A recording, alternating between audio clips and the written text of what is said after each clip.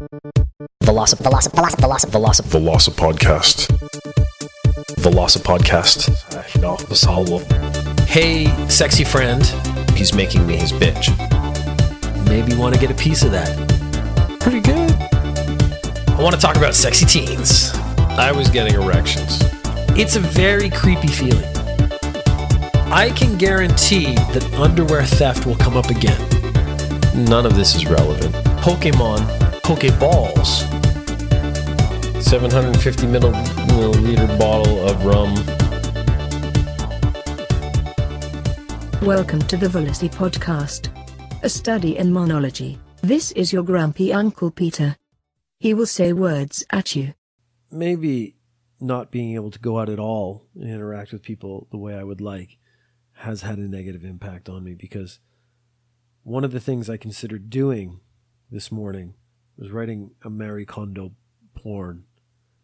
And so at first I was thinking, you could write like, the guy comes up to her and goes, "Marie Kondo, this shirt does not spark joy." And she has to take it off and throw it away. And you can see where this is progressing to already. I don't need to really get into the details. If you don't understand, you just got to go back a few years or find those interpersonal, personal time documentaries. Find those that had a storyline, and you'll see how bad they can be. That's the kind of thing that if you don't watch the porn and you actually watch those little cutscenes, it's actually often pretty entertaining. I had friends over once, and we watched a full homosexual porn film without any of the actual pornography. It cut off at the actual parts where they started to have sex, and we actually just watched the story, and it was based on CSI, which was Cock Scene Investigation, which was, the perfect choice, to be honest. And I could not have been happier with the quality of the acting and dialogue. And I seem to have hit the same stride. Maybe this is where I've missed my calling. Like I shouldn't be making podcasts. I shouldn't be working at my day job. I should be going out and writing really pornographic scripts with real ingenuity and thought and care put behind them. And then I was thinking, well, during the actual sex scenes, they could still use the spark joy phrase, like, "Oh, that's sparking joy. I'm sparking, something like that. You would have to do it with more enthusiasm than I'm showing now, but I'm sure the people in that position, they would have more motivation than I have right now to be enthusiastic about the voices and whatnot. But, you could feed them the lines. And the lines, I think, they write themselves once you have a concept. And the concept of a Marie Kondo porn, I think, it's not going to be a series. It's not going to be one of those like Anal Freshman 1 to 16. And you really have to watch all 16 to get the plot. You really have to know, the depth of the characters. That was an innuendo, actually, if you didn't get it right away. To really understand it and enjoy it. I'm not going to write that. But if someone else wants to, if they want to take that idea, that would spark joy within me. Core question: what is the most inaccurate thing you have ever heard a foreigner say about Japan? The most inaccurate thing. Like, we've had people make mistakes, but I have had a couple of times where people have made statements of fact that were completely incorrect. And one of them came from a coworker I had, and this was before I actually lived in Japan. And he was a Korean guy. And there's a lot of fetishization, the sexuality of Japan. So there's a lot of, as we've discussed many times on this and some of my other podcasts, a lot of dirty stuff comes out of Japan, and it hits some pretty out there extremes. They are always pushing the boundaries of what is acceptable. That, in a way, is kind of the appeal, but it's also a touching point for other cultures where they can say, look at this, these are depraved sexual deviants, and that's how they can look down on them and make themselves feel better. This happens not just between Japan and Korea, which is actually the country I'm thinking about. This happens between a lot of different countries. Because countries say negative things about other countries, just like people say negative things about other people to make themselves feel good. So I once had this coworker, and he was a lovely man. Like, I have nothing bad to say about him, but he had this one fact incorrect, and he would not be convinced otherwise. And he said to me, in 100% seriousness, while we were sitting in the store, because this was back when I worked in a store, retail, that in a Japanese kimono, there was a pin in the back. And if you pulled the pin out, the whole kimono would just fall off to the floor. Now, I have never considered myself an expert of Japanese culture. I know judo, and that's pretty much the only thing I could ever say I'm an expert about. But I knew enough about people putting on kimonos. I had seen it done. I had a couple Japanese friends. I'd had a Japanese girlfriend. She'd worn a kimono. I got to see how they put it on. And the main thing is the obi, or the belt. And it's really thick and big. It's that big padded bit around the middle. That's not just a single wrap. That goes around again and again and again. A lot of times they'll do this like little spin and they'll put it on. Taking that off is just as much effort. You can't just like undo it and it just falls to the floor. You have to unwrap it.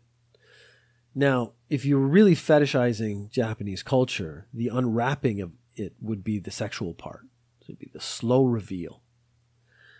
But because this guy had grown up in a culture that wanted to say that Japanese people were depraved, because Korea has a very negative view of Japan for a lot of historical reasons. I'm not going to get into those now. This is not a political podcast.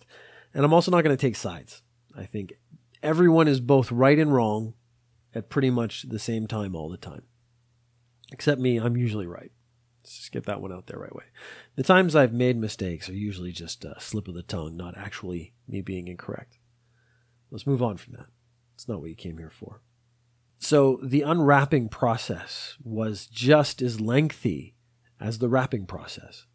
So for me, that fact that he presented was the most inaccurate thing.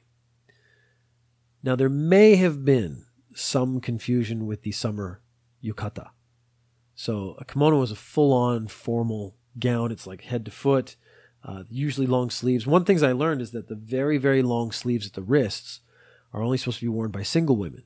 And then once you get married, you actually wear a smaller wrist because they have like giant ones for single women. And the joke that I was told was that you're supposed to like wave them to attract men's attention. So that you did like basically like a bird or something. But basically it was a outward notification that you were single, which was an interesting concept I didn't know about. Now the yukata is a summer thing. So it's much, much lighter. It would probably come off much, much more easily. But it's still not just like a pin in the back you pull out and then her clothes explode off. That seems like a very anime, video game, fetish thing that doesn't really intersect with reality at any point. So if you have any questions or comments about Japan, I would love to hear them. And if they're inaccurate, I would love to just crap on them for a while. So you can send a message to voicelink.fm/velocipodcast. You don't have to actually leave a voice message. It does both voice messages and text. You could also send an email. You do all the other sort of more traditional things. I'm going to keep pushing that because the few times I've gotten people to actually leave a voice message, I've really enjoyed responding to them. I'm just doing a lot of Quora questions because my brain just hasn't been working lately. I think for the same reason most people's brains haven't been working lately. So Quora question. Could an Olympic Taekwondo fighter beat the average Joe? Now, this is a vague insult towards people who practice Taekwondo. I don't practice Taekwondo. I have the same feeling a lot of people who study martial arts do, that it's not the most effective fighting form because you have a lot of trouble if you get taken to the ground. But a very high-level Taekwondo athlete would kick me in the head and knock my head off before I even got close to him, so taking him to the ground wouldn't be an option anymore. The irony here is that in the question it states, an Olympic-level Taekwondo athlete, and then puts them against an average Joe. So number one, this is an Olympic athlete. Like just by the very nature of being at the level to get in the Olympics. Like I say, if you put an Olympic swimmer against the average Joe in a fight, I would put my money on the Olympic swimmer because he's fit, he's strong, he's, got stamina.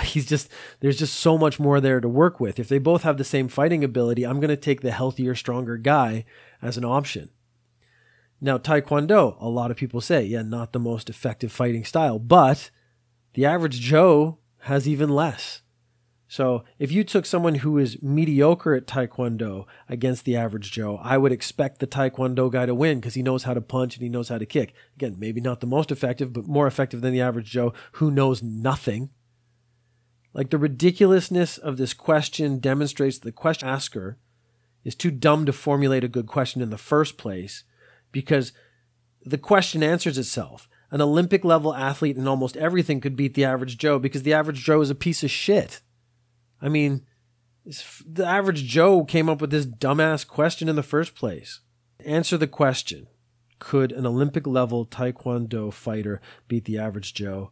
The answer is, you're dumb. I wasn't going to talk about coronavirus, but let's face it, I've been working. I have been at home with my kids. I haven't been thinking about anything else. I haven't been doing that much else. So, of course, this is what's resting in my mind. Every social conversation I have is about coronavirus. So this is kind of just what's resting in my head. So I really don't have anything else I can talk about. So I kind of have to. But at least we can try to extrapolate into the future of what could happen. And the question I've been having conversations with people I know is, if coronavirus or something like it becomes the new normal, what does that mean for the changes in society as a whole? So one of the questions I had that I never had an answer to is, my kids were born when touch panels were normal. And that seemed to me already to be like a big paradigm shift. Like, they don't have to work with buttons. They don't do stuff with computers that I had to do. Now, I was never particularly skilled, but I could, swap out a modem. I could do some really basic things with my computer. And now the way devices are created, essentially if it craps out, it's finished. You have to replace it. And they're growing up with that, and it's teaching them a disposable mentality. And I thought this was a massive change to society that was coming, because as they grow up, their expectations are going to align with that forever. It's going to change how people buy and view things. Now, that also might end up having a big pushback. So they get to a point where they're like, no, we shouldn't just be throwing stuff away. We want products that last 30, 40 years, like the original TVs and the original washing machines, where you bought a washing machine and it was supposed to last forever. And washing machines still kind of do. You don't buy multiple washing machines over a decade, or at least you shouldn't be. So I was thinking, it always goes one of two ways. It can kind of just keep going in that direction, or it gets to a sort of a weird limit, and then society pushes back and goes the other way. So coronavirus, and it's probably not coronavirus, it would be like a similar thing. Right now we have a flu season, so it would be some kind of new disease season. Let's just say that. But it's a more serious thing than the flu, and people have to take care. So we have the isolation and the social distancing and all this stuff you've heard about way too much by now.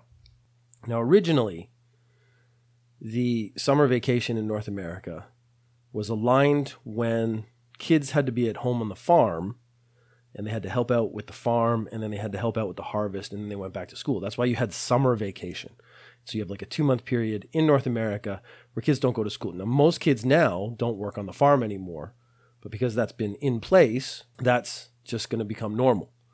So my first idea was, if we get to a point where kids have to essentially isolate themselves for a few months during the new pandemic season, it would actually make sense to make that their new version of the summer vacation. So you just take those 2 months and you shift them to the time when they're going to be closing down schools anyways. My kids' schools are supposed to be open this week, and they've pushed it to the 19th. And then in Japan, at the beginning of May, there's a holiday called Golden Week. So there's a week where they just basically have a week off.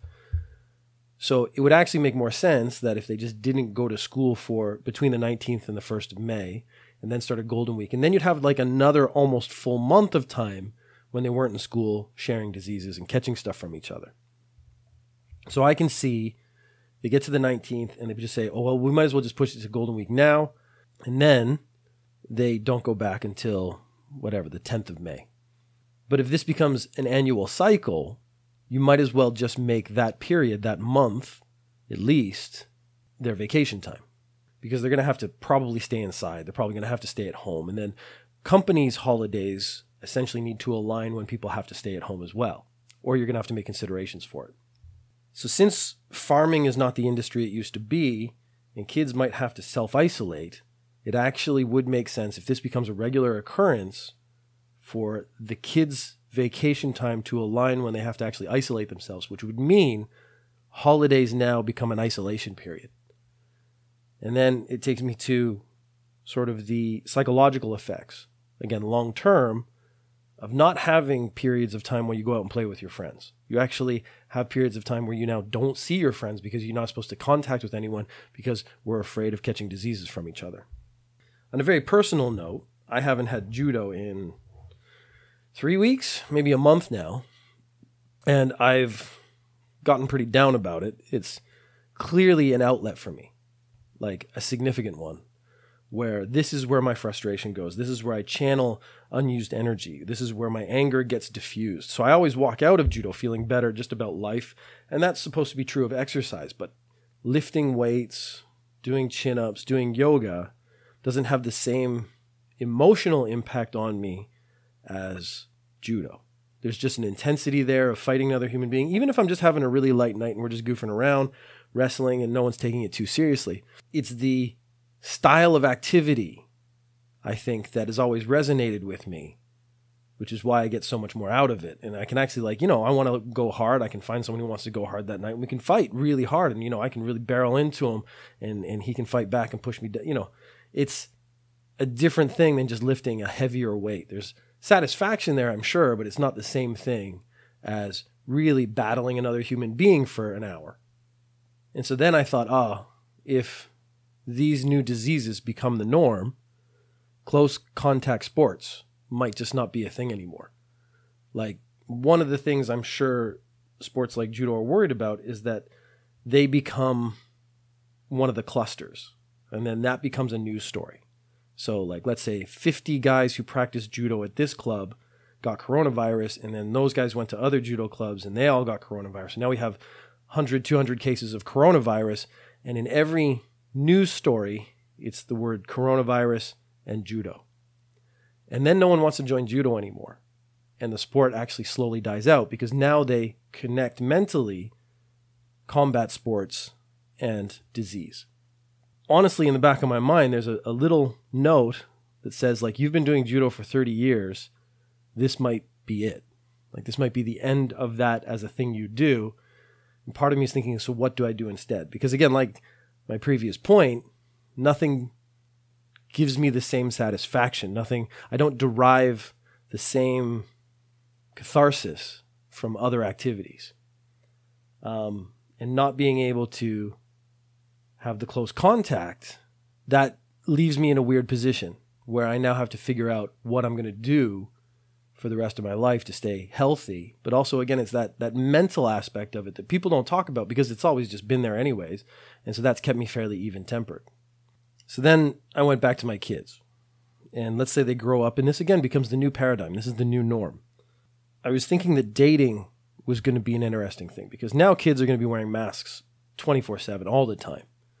So you're going to get this weird thing where showing your mouth to other people is incredibly intimate. So right now you walk into a room, you see someone's whole face. In the future, let's say you walk into a room and you see their eyes, and they have beautiful eyes. You see their nose, but it's a little squished up because of the mask. So it might look a little different. But you don't see their mouth. And the mouth is actually an incredibly important thing. And this would be like seeing someone's body for the first time.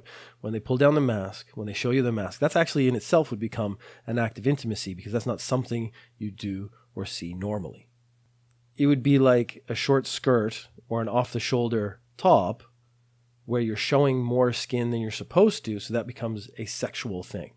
So she's pulled her mask down. You can see her whole nose. Oh my God, did you see her whole nose? That was amazing. I've been thinking about that for the last 2 hours, if you know what I mean. That could be the new norm. And right now, one of the big industries that's been hit is restaurants. So restaurants as a whole, again, the feeling of going to a restaurant could change. There could actually be a feeling of risk. Because if you ever went to like a dive bar or a dangerous place, the feeling was different. It was exciting. And I could see there being a lot less restaurants because restaurants just overall can be less successful because let's say, honestly, fewer people go to restaurants in the future. So the restaurants would have to be special. They would have to be particularly hygienic. In Ninja News Japan this week, I was actually talking about a couple of places I went to. And the places, when I saw another customer leave and they came out and wiped down the table with alcohol, I had more confidence to go back there. So the ones where I saw them take the actions that I felt they should take, I was now thinking, I want to come back to this restaurant because I've seen them ensure that the patronage is safe. But let's say going to a restaurant now in itself is also a more intimate act, because you're like, let's go to a place that, let's take that chance. Maybe we could catch this disease together. And that's a risk. And that changes the mentality of the people. Now, there's going to be lots of people who go like, oh my God, restaurants, tool of the devil. No one should ever go to those anymore. I mean, that's just, it's insane that anyone would even consider it. Then I took that to the next step, which would be the weird pornography that results in this. And so what you're seeing right now is regular porn with someone wearing a face mask, or if they want to take the joke to the extreme, they put on a hazmat suit with a little bit cut out and they have sex that way. I've heard those exist. I haven't seen any myself because, I don't look at that. I don't even know what you're implying right now. But that's a short-term thought. What you have to do is extrapolate this again into the general psyche of humanity about what this would mean for them mentally. So I don't know where this would go. It's not going to be the jokes that you see right now where just someone's wearing a mask while they perform intimate acts. It's going to be a change in how we feel about things when people are doing acts together. And of course, because pornography is it's almost about breaking taboos and going further than you're supposed to go, I don't actually see where that could lead us, but I just see it as being what we would consider now very weird. Again, in the future, that might be super normal. Having talked about it in so many different ways with so many of my friends, I mean, in some ways, it might be good. It might actually bring back intimacy. So most likely, people's memories are too short for this to have any sort of real long-term impact. This is going to be a blip in history. X amount of people caught it. X amount of people died. That's in history books. And we're not going to see another virus like this for another X amount of years. In the interim, people are going to be like, oh, do you remember 2020? The first quarter of 2020 was crazy. Oh my God, I hope that never happens again. Let's go out and behave perfectly as we were before. Hopefully, there will be better preparation in the future. So again, it might not be coronavirus comes back. It might be a different one. But, all the governments and stuff, now they've experienced this, they're more ready for things as it happens. Like things get shut down sooner. People get correct information more readily. Again, if I've already experienced it, I would already kind of know what to do. And then if you get good information, I would follow up on it because, I'm washing my hands more. I'm doing all the things you're supposed to do. I'm wearing a mask. I'm trying to not touch things, as best I can. But of course, it's almost impossible to not touch things. I haven't gone so far as to wear just gloves all the time, but that might be the next step. So we wear a mask and gloves. And again, taking your glove off could suddenly become some kind of weird, intimate act when people see your hands and didn't think I was going to see that today. I mean, since this is just a voice on the internet, if this became the norm, then the really exciting thing would be to see what's behind the voice. Well, let me tell you, that's a nightmare you do not want to experience. An old man who's losing his hair and getting a lot of wrinkles. I got nice boobs, though.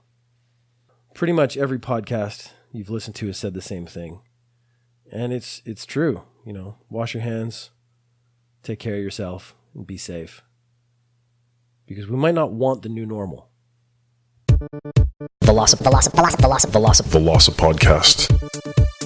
Velocip Podcast. Hey, sexy friend. He's making me his bitch. Thank you for listening. Leave a text or voice question or comment at voicelink.fm/velocipodcast. You can find the podcast on iTunes, Stitcher, Acast, or go to velocipedar.com/podcast. Sexy out, homies. As much, whatever. And that's the problem with being average. Whatever. Being average is fine. I actually might cut this whole bit. Some ways it might. I don't want to say any of that either. Jesus Christ, I don't know what to say at all.